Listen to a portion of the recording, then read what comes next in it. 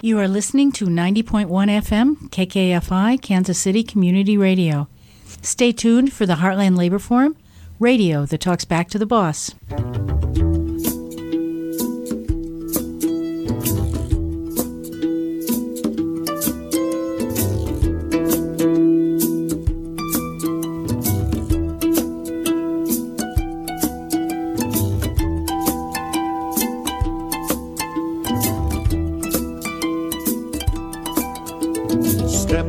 Step along this march can be won. Many stones can form an arch, singly done, and by union what we will can be accomplished still. Drops of water turn a mill, singly done. Welcome to the Heartland Labor Forum, a weekly show of news, information, and commentary by and for the working people of Kansas City. This show is produced by a team of volunteers from a broad range of workplaces and unions. The views expressed on the Heartland Labor Forum are ours and not necessarily those of KKFI or any unions involved.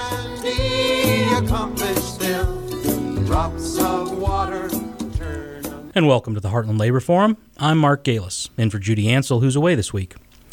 Tonight's show is being underwritten by Blake & Uhlig and the International Brotherhood of Electrical Workers, Local 124. Since 1972, the Blake & Uhlig law firm has prided itself on providing comprehensive legal representation to labor organizations and their affiliated benefits funds on a local, regional, and national basis. Find them on the web at blake-uhlig.com. The IBEW supports the Heartland Labor Forum. IBEW Local 124 has been wiring Kansas City since 1905. If you're not finding your electrical contractor at IBEW124.org, then you're not getting the best value for your money. The Heartland Labor Forum and KKFI thank our underwriters for their generous support. On tonight's show, we'll talk with journalist Lawrence Tabak, author of Foxconned, who reveals how a Taiwanese company conned Governor Scott Walker in Wisconsin, and how corporations are steadily transferring taxpayer money to themselves and benefiting consultants, politicians, and contractors at the expense of the working class. Then, the Supreme Court will soon decide a case involving the interpretation of federal regulations by the National Maritime Fisheries Service. What does that have to do with labor? If the court undermines a legal doctrine called Chevron Deference, unions may be in trouble. In the news, Elon Musk asked a federal court to rule the National Labor Relations Board is unconstitutional. Why are a few anti-union Republican senators signing pro-labor letters? And the Department of Labor issues its final rule on the classification of workers. Our feature at the end of the show is Remember Our Struggle with Ariana Blockman. And now, the news.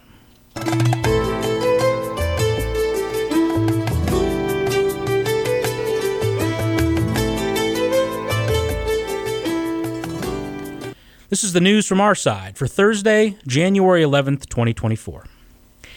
After the NLRB issued a complaint against SpaceX in early January for illegally firing workers who were critical of Elon Musk, Musk responded last week by filing a lawsuit against the NLRB, arguing that the board is unconstitutional. Musk's lawsuit is closely patterned on a case currently pending before the U.S. Supreme Court challenging the use of administrative law judges by the Securities and Exchange Commission.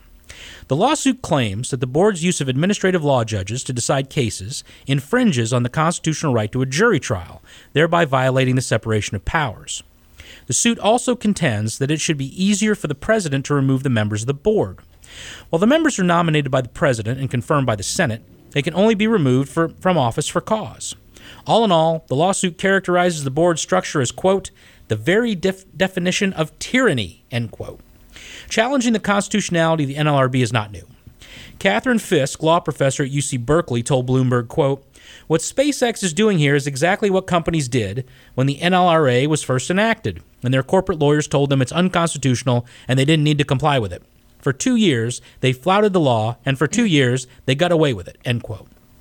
In 1937, the U.S. Supreme Court decided the Jones and Laughlin Steel case, which ruled that the National Labor Relations Act was constitutional as an appropriate exercise of congressional power under the Commerce Clause.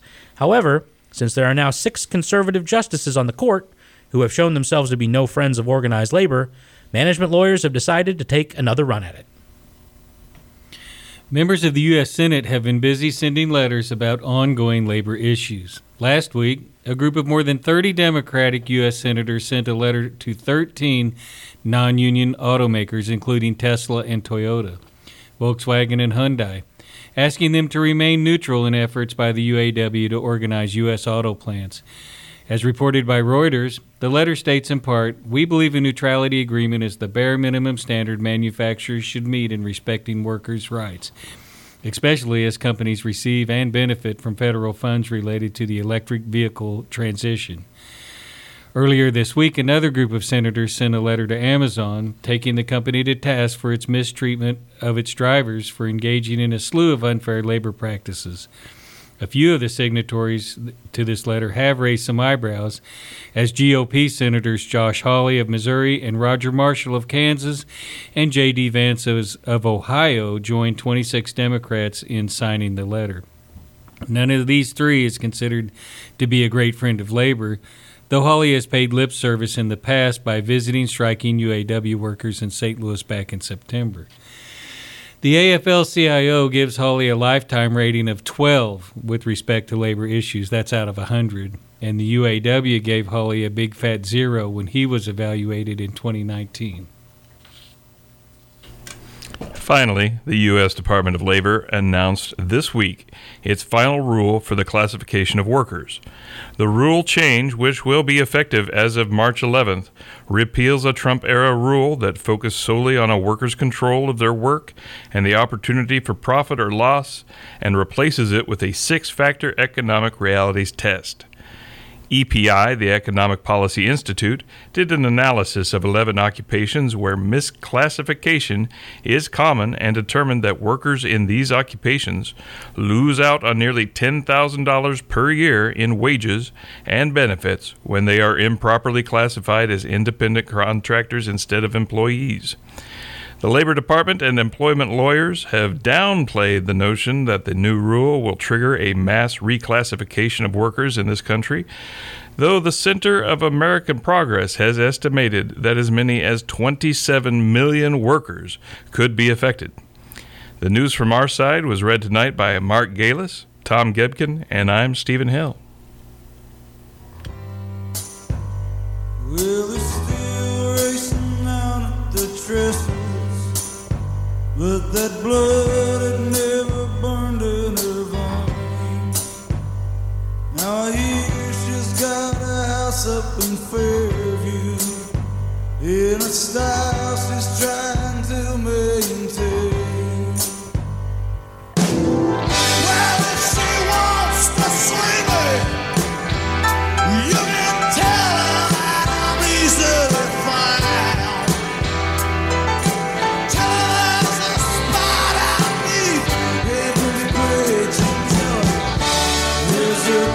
On the edge of town, there's a darkness on the edge of town. That was Bruce Springsteen's Darkness on the Edge of Town. Good evening. You are listening to the Heartland Labor Forum. I am your host, Zhongjing Li, and on tonight's show, we will be talking to Lawrence Tabak. Lawrence is a Midwest-based journalist and independent writer. He recently published a very interesting book called Foxconned, Imaginary Jobs, Bulldozed Homes, and the Sacking of Local Government. Welcome, Larry. It's so nice of you to join us. Thanks for having me. Sure. I was surprised to read from your book that you actually started the investigation of local economic development projects from Kansas City. This was quite a few years ago, but it was really sparked by a major civic investment in the convention center. And I began writing a story for the local business journal called Ingram's. The idea was sort of to take a look at what the convention business looked like and what this brand new gigantic convention exhibition center would do for the city. And the deeper I got, the more troubling the topic became. And in the end, it ended up being an expose of sort of the overbuilding and overhyped hopes for this type of civic investiture. And in the end, I sort of came down on the side that it was a misplaced hope that you could engender a huge revitalization of a civic center of a downtown simply by building a large convention center and hoping that that would spark all kinds of ancillary development.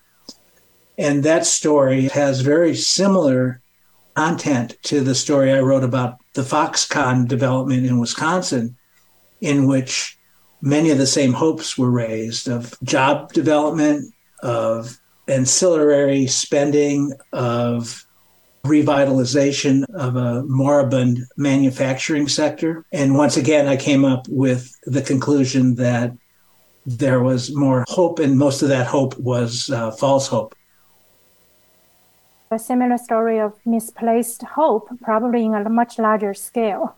So in your recent book, you detailed the story about Foxconn. Just to make sure everyone knows about Foxconn, it's a Taiwan-based manufacturing company.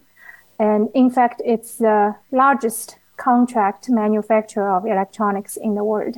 Like people's cell phone, TV sets, many of them are manufactured in large factories of Foxconn.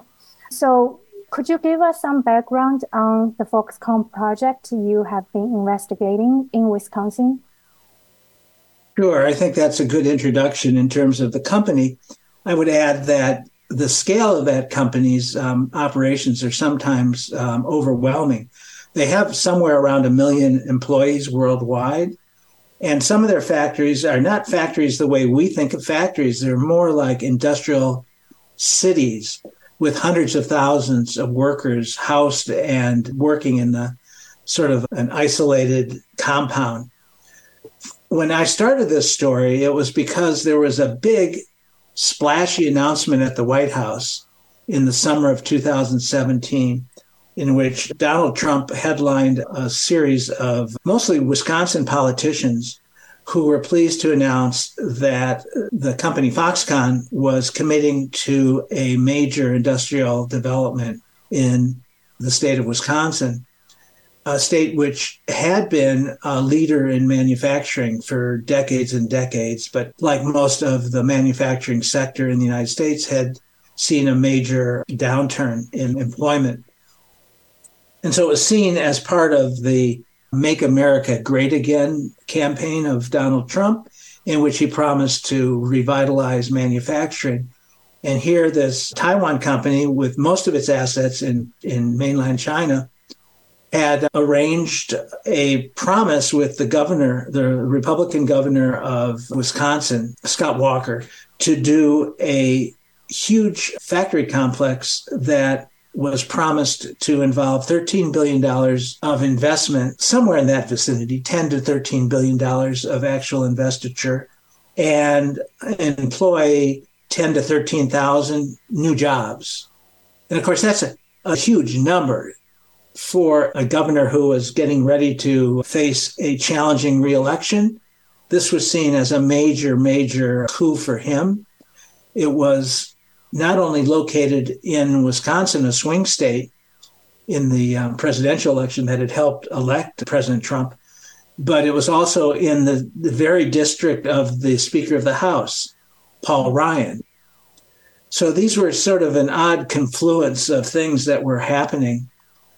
That's the context. So what did you find? What do we actually see in terms of job creation or in terms of, like, for example, tax revenue for the local governments? Did any of them become a reality over time? Well, as I began to look into this story, I was not many days into sort of my initial exploration. I was not familiar with Foxconn. I really didn't know much about this industry, which was centered on building large screen displays, like the kind that you have in your living room, big screen TVs. By the way, an industry which has never existed in the Western Hemisphere. All the screens that we use today are built in Asia.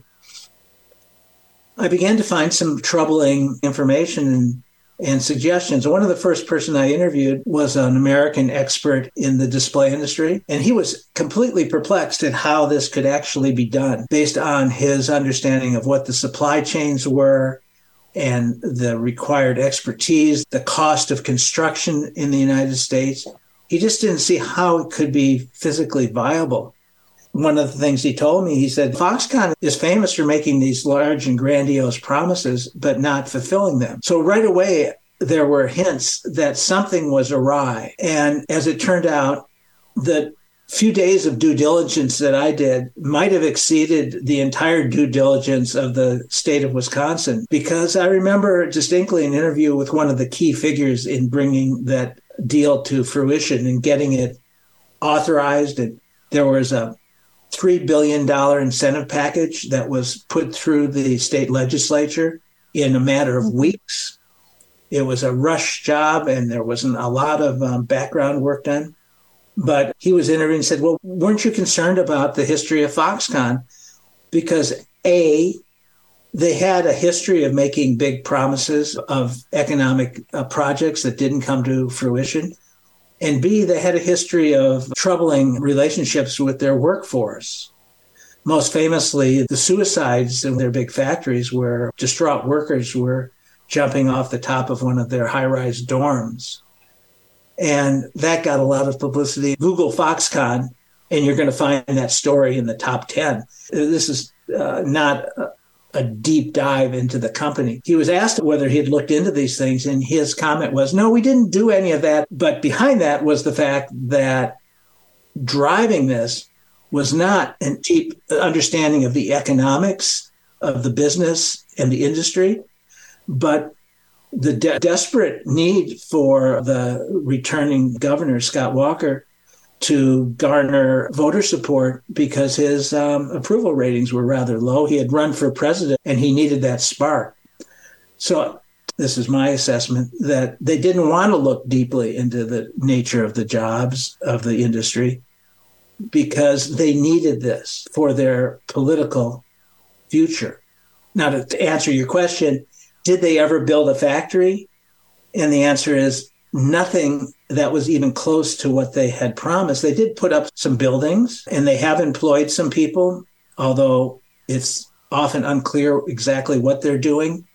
There's some modest assembly work being done on that site, but the amount of investiture that was done by the local governments, the municipalities, was hundreds of millions of dollars of debt to build roads, to put in infrastructure, electrical infrastructure, to build the internet infrastructure, to put in a giant pipeline right to Lake Michigan, one of the last great sources of fresh water in the world.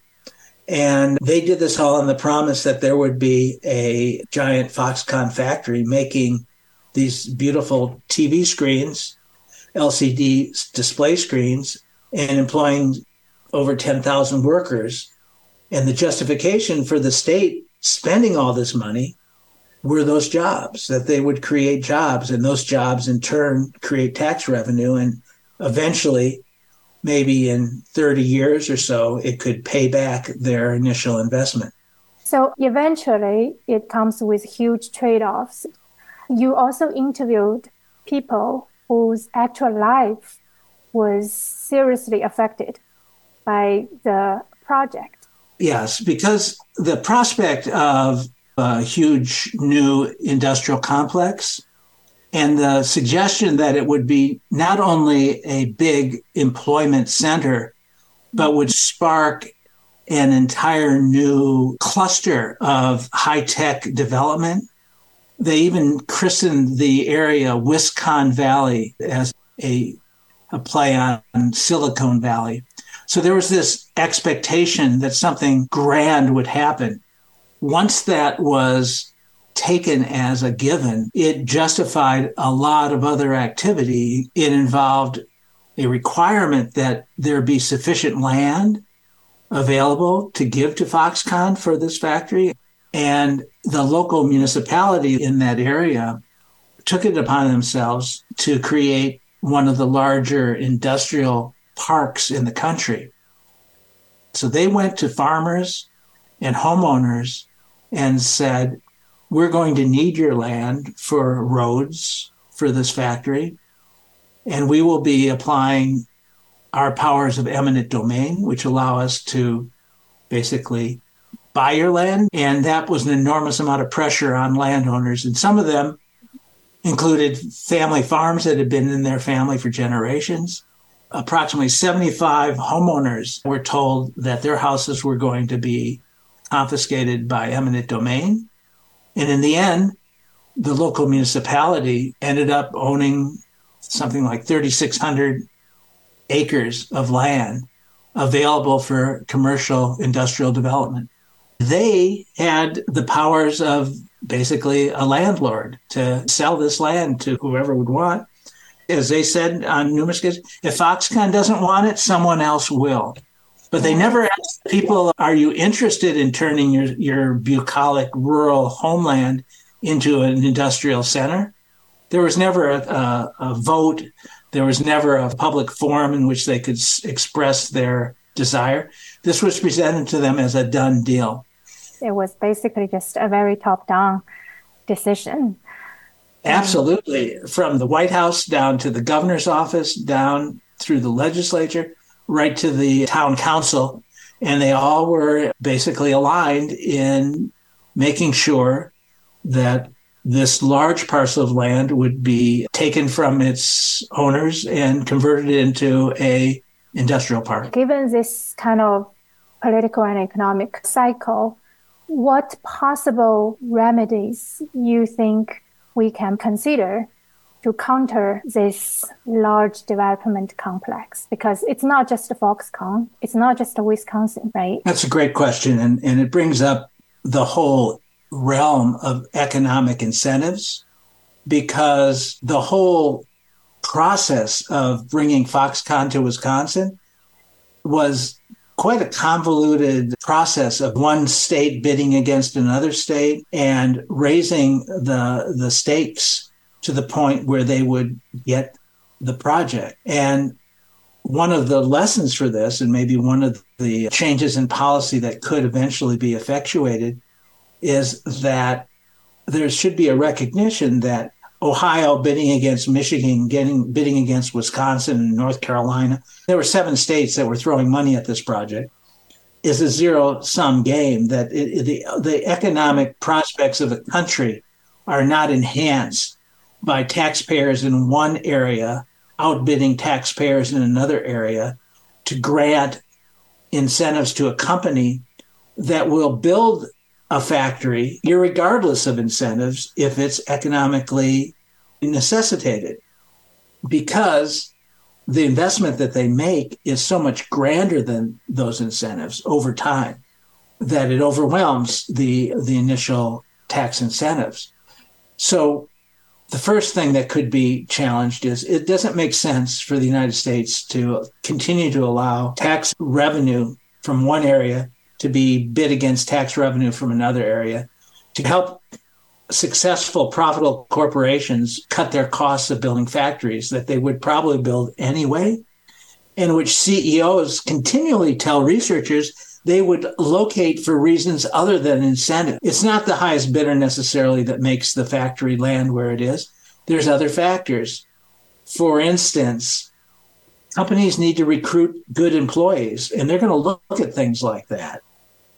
But for a governor to say, well, the way we'll get more factories in our industrial development is to have better schools, that may be true, but it doesn't help them if the election is 6 months ahead of them. That's a long-term investment, right? Making sure that their primary, preschool, secondary schools are top-notch, that their universities are churning out really good, highly qualified engineers. Those things are long-term investments. But everyone who has researched this kind of situation comes down on the favor of you're better putting your money there than in giving it to a corporation in a cash handout, hoping that they will come and stay in your community.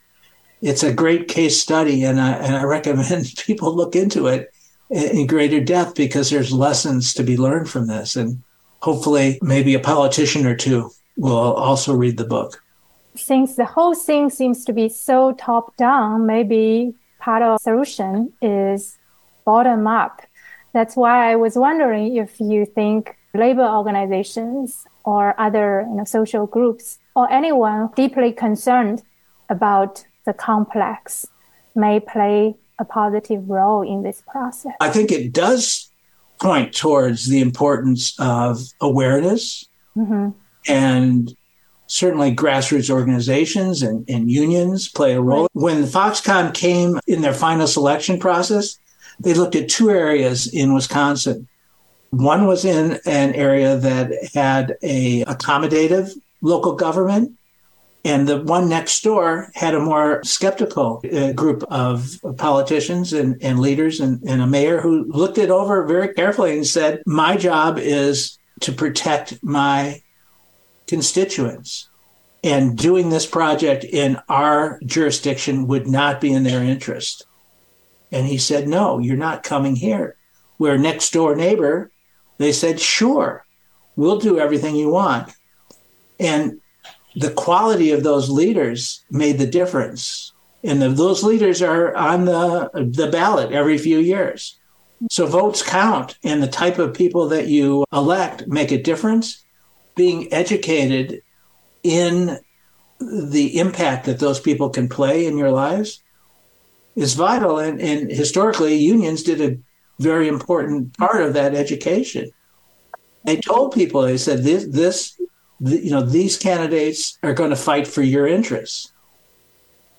In the absence of those institutions, other results are liable to happen, and we've seen the result. We are talking to author Lawrence Tabak, who had a recent book, Foxconned, Imaginary Jobs, Bulldozed Homes, the Sacking of Local Government. And the story Larry detailed is not in the Midwest or in the U.S. We are seeing capital without diligent monitoring or regulation is taking advantage of local governments and working class and argue for a much better deal for themselves while devastating the entire economy and society. Thank you, Larry. Thanks for the opportunity to talk about this. Hi, this is Maria Hall, co-host of Law and Disorder.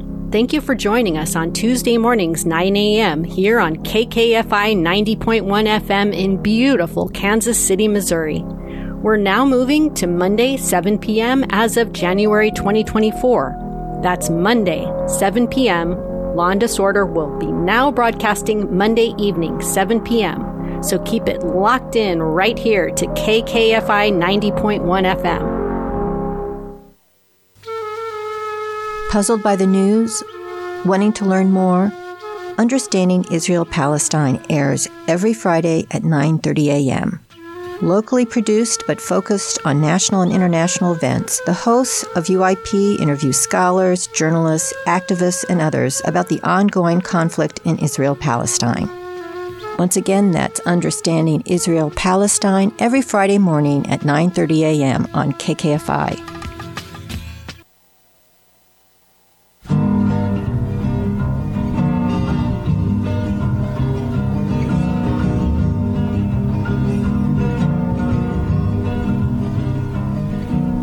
Mighty hard road my poor hands have hold. My poor feet have traveled this hot, dusty road. Out of your dust bowl and westward we roll, through deserts so hot and through mountains so cold. I've wandered all over your green growing land. Wherever your crops are, I'll lend you my hand. On the edge of your cities, you see me and then I come with the dust, and I'm gone with the wind. California, Arizona. What you just listened to is Pastures of Plenty, a Woody Guthrie song performed by Odetta. I'm Tom Gepkin, president of CWA Local 6360. Later this month, the U.S. Supreme Court will hear arguments in a case involving the assessment of fees by the National Maritime Fisheries Service on fishing vessels in the Atlantic herring fishery. You might be asking yourself, what does that have to do with unions and organized labor? Well, it's something called Chevron Deference. Heartland Labor Forum programmer and labor lawyer Mark Galis, one of our own, is here to talk about it. Hi, Mark. Hi, Tom. Will you tell our audience and myself, what is Chevron Deference? Sounds like a band, doesn't it? Maybe saw them at the Hurricane back in '93 or something like that. Chevron Deference is a legal doctrine, but before we get into that, I probably have to talk a little history. In the 1930s, in the New Deal, there was the creation of what has become known as the administrative state. Some people use that as a pejorative. Other people use that as a welcome sign of progress, where executive agencies were formed to perform functions that otherwise had been judicial or even legislative. Examples would be the National Labor Relations Board, Securities and Exchange Commission, Social Security Administration. The idea was to have subject matter experts in these various fields, whether it be labor or tax or securities, etc. So let's take the National Labor Relations Board as an example. The NLRB has administrative law judges, or ALJs, who decide cases, and then the board serves as an appellate court, essentially, and their decisions then interpret the National Labor Relations Act. Now, that's a traditional function of the judiciary, deciding, what the law says. They also engage in rulemaking, consistent with the National Labor Relations Act, which is a traditional function of the legislative branch. So most of these agencies were found to be constitutional in the 30s and the 40s. The Supreme Court, after some hemming and hawing, finally decided that most of the New Deal was constitutional to the extent that it was an exercise of congressional power under the Commerce Clause. So as agencies interpreted their governing statutes, courts had to decide how much weight to give an agency in its interpretation, whether there's no deference at all or you go all the way to complete deference. What they say goes. So in 1984, the Supreme Court decided a case called Chevron versus the Natural Resources Defense Council. And the issue was the Environmental Protection Agency's interpretation of the Clean Air Act. The court, in a 6-0 decision, that's an odd number because Justices Marshall, Rehnquist, and O'Connor were all recused for various reasons. The court held that a court should defer to a federal agency's interpretation of an ambiguous statute if that interpretation is reasonable. And in this case, they found that the EPA's interpretation was indeed reasonable. So the net effect is that one of these federal executive agencies can essentially define its own statutory authority. Chevron, in the, 40-some years that about 40 years that it's been in place, is one of the most cited Supreme Court cases, more than 100 times in the Supreme Court and literally thousands of times in the lower courts. However, it's not exactly been met with universal acclaim, as we'll see. Well, I mentioned in my introduction the fisheries case earlier. What does that case have to do with organized labor? Seems like a strange juxtaposition, I understand. So next week, the Supreme Court is going to hear argument in 2 cases that have been consolidated. One's called Loper Bright Enterprises versus Raimondo, and the other one's called Relentless Inc. versus the Department of Commerce. Hopefully that one gets top billing when they decide this case. That's kind of Relentless is kind of a nice name for a case. So the issue in that case is there's a regulation that's been promulgated by an organization, a federal executive agency called the National Maritime Fisheries Service under the Magnuson-Stevens Act. Not things that get discussed much other than people who handle maritime law and fisheries law and that sort of thing. So this particular statute permits the fisheries service to require fishing vessels carry observers on board for the purpose of collecting data for conservation and management. There are instances where the Act expressly permits the fisheries service to assess fees on the fishing industry to defray some of these costs. So the regulation at issue applies to the Atlantic herring fishery, which extends from Maine down the eastern seaboard. None of the statutory provisions expressly permits the assessment of a fee that apply to that fishery. So the Fisheries Service adopted a regulation requiring a fee where some conditions were met. Various companies challenged the regulation in the United States Court of Appeals for the District of Columbia. The court deferred to the agency's interpretation of the regulation and upheld it because it found that the statute is ambiguous and that the agency's interpretation was reasonable. And it's important to point out that the reasonableness, what a court will say is, even if that's not how we would have interpreted it, if the agency's interpretation is reasonable, that's good enough for us. So in this case, it was a 2-1 decision. Judge Walker, who was a Trump appointee on the D.C. Circuit, he dissented. And his position was that either the court misapplied Chevron or Chevron ought to be overruled or at least clarified.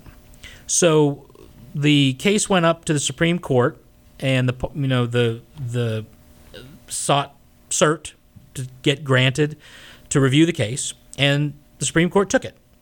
And they took it specifically on the issue of whether Chevron should be overruled or clarified. That's what they're looking at only. So, as I mentioned before, whether a court should defer to a federal agency's interpretation of a statute directly affects how the NLRB operates. So the decision in this case would affect the NLRB, but basically all federal regulatory agencies. So when you say the Supreme Court's going to look about only, they're not looking at upholding it? Well, they could uphold it. I mean, their decision could be not to overrule it. But they're not looking specifically at the merits of whether there ought to be fees for this fishery. It's more about the method of interpretation, and that's what what the Supreme Court does is when parties apply to the Supreme Court for review, they have a list of issues that they want the court to possibly take. The court can take one of them, all of them, or none of them, and just pass it and leave the decision in place. So here, they're specifically taking up the question of whether or not Chevron should remain good law. And Chevron deference has been in a long-standing law. What happens if this is eliminated? Well, if Chevron goes away, then courts would no longer be required to defer to an agency's interpretation of a statute. So take the NLRB. Everyone agrees that the NLRB is the subject matter expert when it comes to labor law. In this case, if Chevron went away, courts would not show any deference to how the board interprets the National Labor Relations Act. We've talked on this program before many times about the pendulum of labor law. So there's a pendulum that swings from conservative to liberal interpretations of the NLRA, depending on who's in the White House, depending on who's on the court, depending on who's on the board. And, that happens every administration. It goes back and forth. There's really no middle ground. Courts, on the other hand, they change more slowly. Like you might see a liberal to conservative or conservative to liberal transition that takes 8, 10, 12, 15 years. On the board, it usually takes about 4, maybe 6 years. Federal courts today are generally more conservative than they were 10, 15 years ago. Trump's appointments, George W. Bush has a number of appointees still on the court.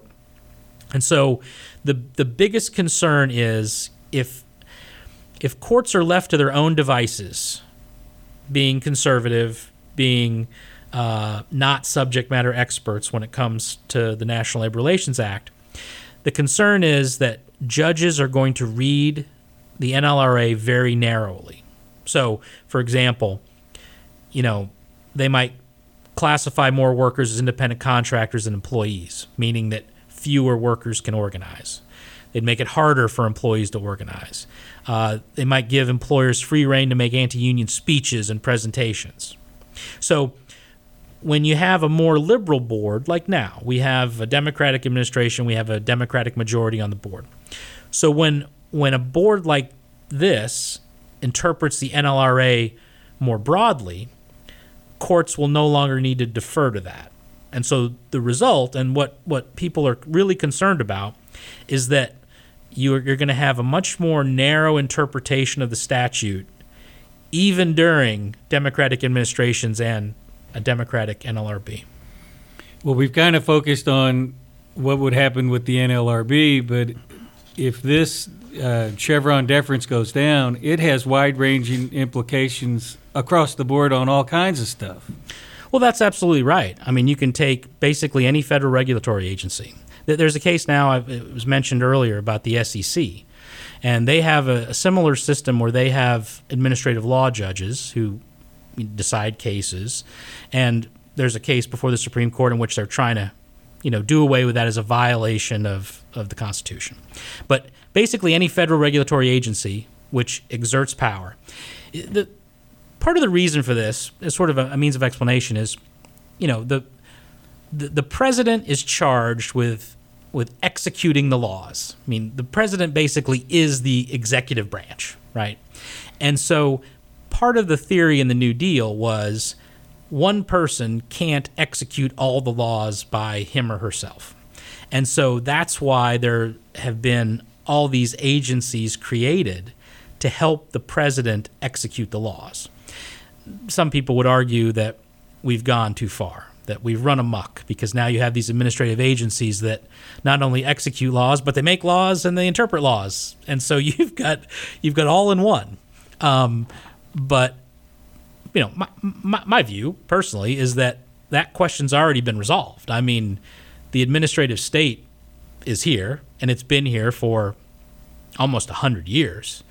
And at this point, chirping about it isn't going to do a lot of good. But that's kind of the basis of why that's there. And the effects would be wide ranging. Is OSHA would OSHA be affected? OSHA, yeah, that's an executive agency, sure. I mean, you take all the cabinet offices, and they have underneath each of them they have various agencies.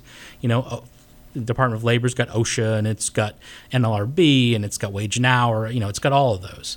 So the EPA is an example of a regulatory agency. So there's a number of examples that would be affected by this. How about when we fly?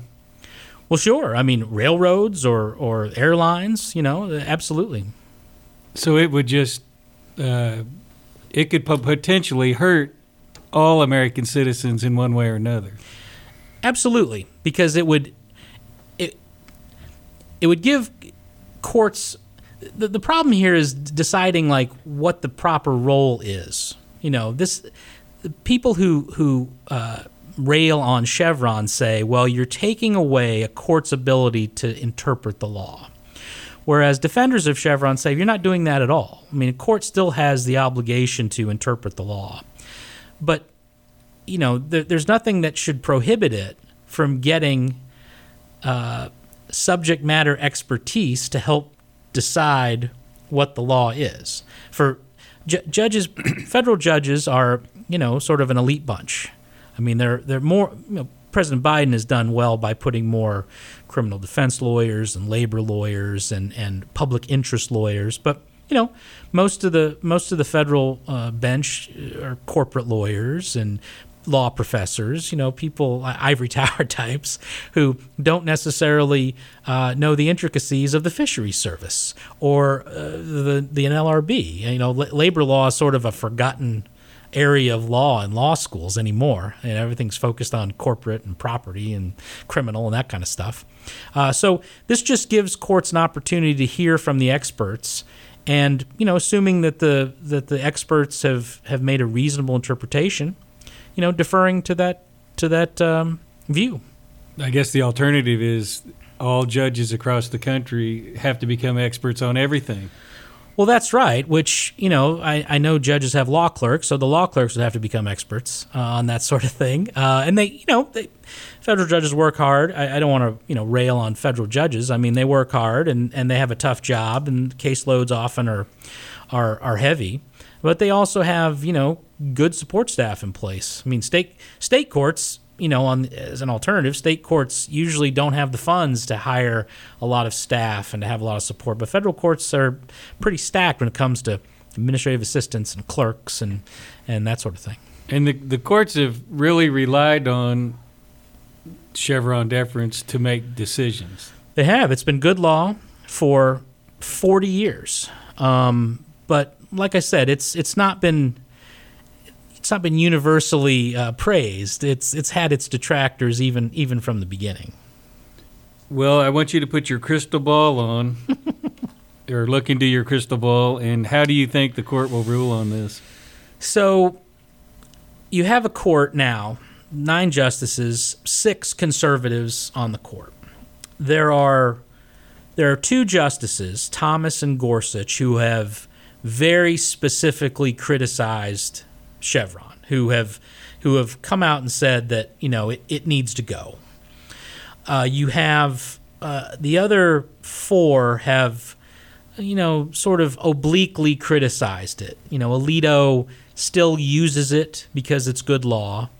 Roberts and Kavanaugh, who are closer to the middle, still conservative but closer to the middle. They seem in prior Chevron cases, they seem more willing to clarify how Chevron is used. To maybe not throw the baby out with the bathwater, to keep it in some form and not overrule it. The Roberts and Kavanaugh are more of they're incrementalists. Instead of just ripping the Band-Aid off and getting rid of something, they'd rather chip away until it's gone.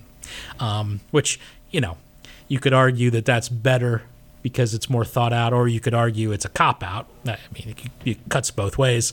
Justice Barrett, it's unclear where she stands on it, although she's probably likely not a fan of it either. I think the most likely result would be that Chevron is curtailed in some fashion, that it's limited. Maybe limited to the point where it's kind of useless. But I don't think the court would. I don't think this current group would get rid of it wholesale in this case. But I think they would. I think they would curtail it to such a point that it probably wouldn't have a lot of teeth. The pattern for many of these cases I mentioned has been to gut a legal principle so much that it just exists in name only. I mentioned how Justice Gorsuch was no fan of this case. He wrote in one case that that he doesn't think that Chevron is actually relied upon as much anymore, and so maybe it's fallen by its own weight. I mean, the fact that it's still cited and still followed in these cases, I might beg to differ. But he also adds, quote, "The whole project deserves a tombstone no one can miss," end quote. That's kind of his view of it. And I have to point out that there's a major irony here involving Justice Gorsuch. So I mentioned earlier that the Chevron case from 1984 involved the EPA's interpretation of the Clean Air Act, and the court was deferring to the EPA's interpretation of the Clean Air Act. The EPA administrator at the time was a woman named Ann Gorsuch, the mother of Justice Gorsuch. So wouldn't it be poetic for him to finally kill that which enabled her to interpret the Clean Air Act in favor of the Reagan administration? Poetic. Well, in just the 1 minute we have left, real quickly, how will this affect labor? The concern with labor is that if Chevron deference doesn't exist and courts don't defer to reasonable interpretations of the act, then you're going to have more conservative and more narrow interpretations of the act, which will mean harder to organize, harder to prove unfair labor practices, and just harder to act collectively to live into Section 7 of the act. Well, thanks, Mark. Thanks for coming on the show. I know I'm a little bit wiser, and so I'm sure our audience is too. Thanks, Tom. Thanks. There is power in a band of working folks when we stand hand in hand. That's the power that must rule in every land. One industrial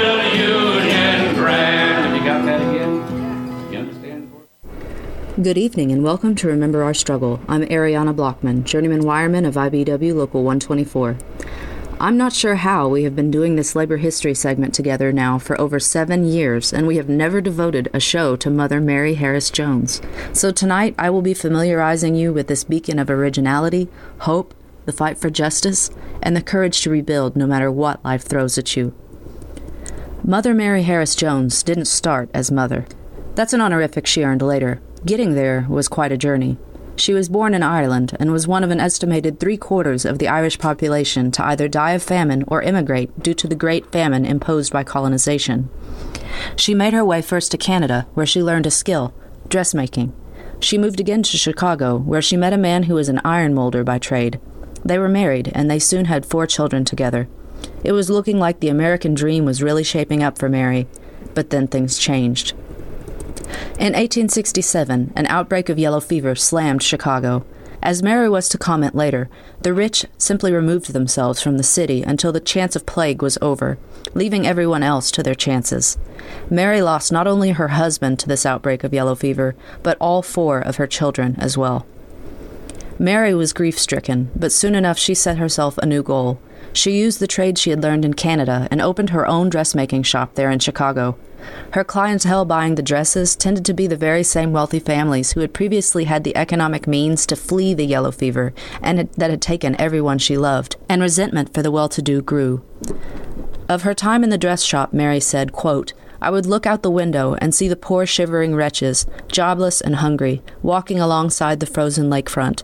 The contrast of their condition with the comfort of the people for whom I sewed was painful for me. My employers seemed neither to notice nor to care." Soon, however, she was even to lose her dress shop.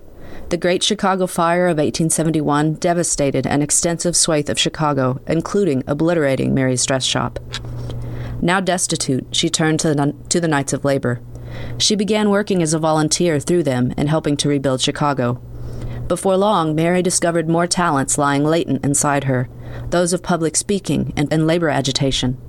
She also found a new life purpose, promoting the labor movement and labor unions. She began speaking out publicly about the commonly wretched and unsafe working conditions, the 12-hour workdays, and low pay.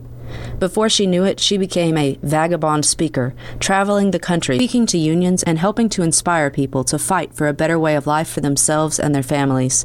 She said, quote, "My address is like my shoes. It travels with me wherever I go." She went on to take part in and even lead hundreds of labor strikes. She would often organize the families of strikers to arm themselves with mops and brooms and act as a first line between the strikers and the strikebreakers. She became so beloved and well known not just by the miners but by unionists of all kinds across the country that the honorific Mother was added to her name at this time. She was a distinct figure with her advanced age and apparent frailty, her black dress, and her incongruently fierce fighting spirit and tongue. She became known as, quote, "the most dangerous woman in America," due to her sheer prowess in motivational speaking and her popularity. She is personally given a great portion of the credit for her adoptive miners' union growing from only 10,000 members to 300,000 members in just 3 years. Threats to her life were made, which she ignored. She was jailed numerous times. She continued to organize marches and demonstrations, the likes of which most had never seen or heard of. One particular evil of the time, which Mother Jones focused particularly upon, was child labor. On July 7, 1903, a group of around 300 workers who were themselves mostly small children, many already with permanent workplace injuries such as missing fingers and scalps removed by unguarded mill machinery, marched upon President Teddy Roosevelt's New York estate with signs saying, "We want to go to school." Many were as young as 5 or 6 years old. At the front of the march, of course, was the 73-year-old Mother Mary Harris Jones. Child labor was so normal then that it is hard to even find good statistics, but it is estimated that up to a fifth of workers at the time were children, until child labor laws were passed, mostly as a direct result of this Children's March and other actions. The contemporary San Francisco Chronicle described Mother Jones as, quote, "She was motherhood roused to a frenzy against the oppressors of her children." When she finally passed away, she was laid to rest with her boys at the Miners Cemetery at Mount Olive, Illinois, which many visit to this day, along with tens of thousands of mourners to see her laid to rest. A 22-foot granite monument memorializes her. Have a great evening, everyone. Now it's time to check the Heartland Labor Forum calendar. The calendar can be found on our Facebook page, www.facebook.com/Heartland Labor Forum. The 2024 AFL-CIO Dr. Martin Luther King Jr. Civil and Human Rights Conference will be held January 12 to 14, which is right this weekend, in Montgomery, Alabama. For information, go to themlkconference.org. Speakers will include Acting Secretary of Labor Julie Su and former U.S. Senator Doug Jones. The Labor Notes Conference, April 19 to 21, at the Hyatt Regency O'Hare in Rosemont, Illinois, which is near O'Hare Airport. This is one of the biggest gatherings of grassroots union activists, union reformers, and all-around troublemakers out there. The cost is $185, but if you register by March 1st, it's $140. Don't miss a weekend of inspiration, education, and agitation. You can register at www.labornotes.org/2024. And one announcement, there's still time to apply for the 2024 Union Plus scholarships. Scholarship awards range from $500 to $4,000 and are available to union members and their families to begin or continue their college education. The application deadline is January 31st, 2024. More information is available at www.unionplus.org/benefits/education/union-plus-scholarships. They need a shorter URL for that. That is our show for tonight. Thanks as always to our engineer, Stephen Hill. Next week, we'll ask, is Donald Trump a fascist?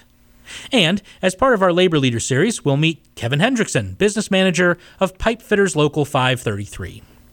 The Heartland Labor Forum is a member of the Labor Radio Podcast Network of over 200 radio shows and podcasts from around the U.S. and the world. Find them at laborradiopodcastnetwork.org. Stay tuned for the Thursday night special. Tonight, it's Shots in the Night Radio Theater. Good night. When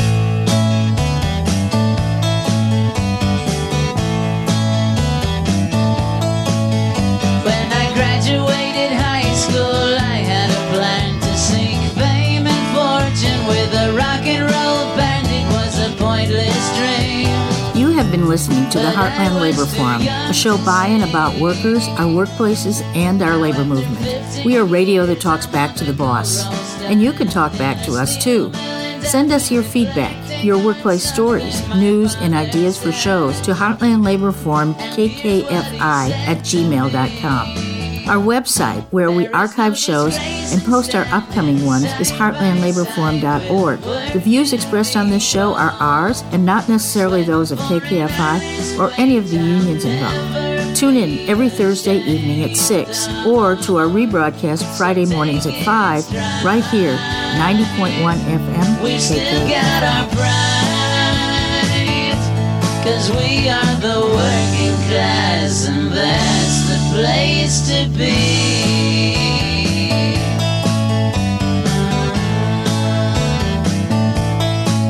He said if I were Frank Sinatra, I'd pull strings, and through political bull, you'd be on top of the glorified garbage pile, with all of their plastic smiles.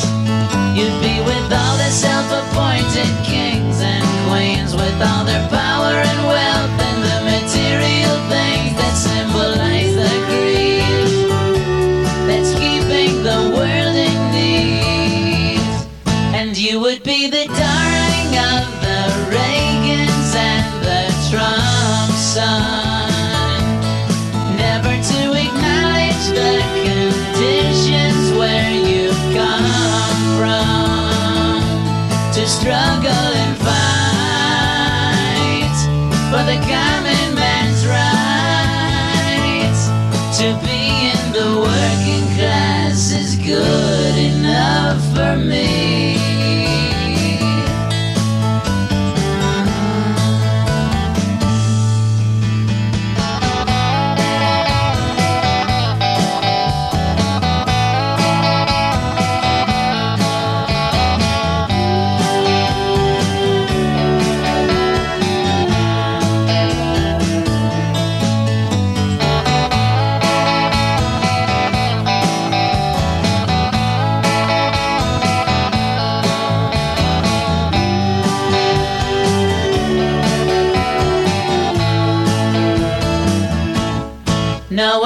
Friday night.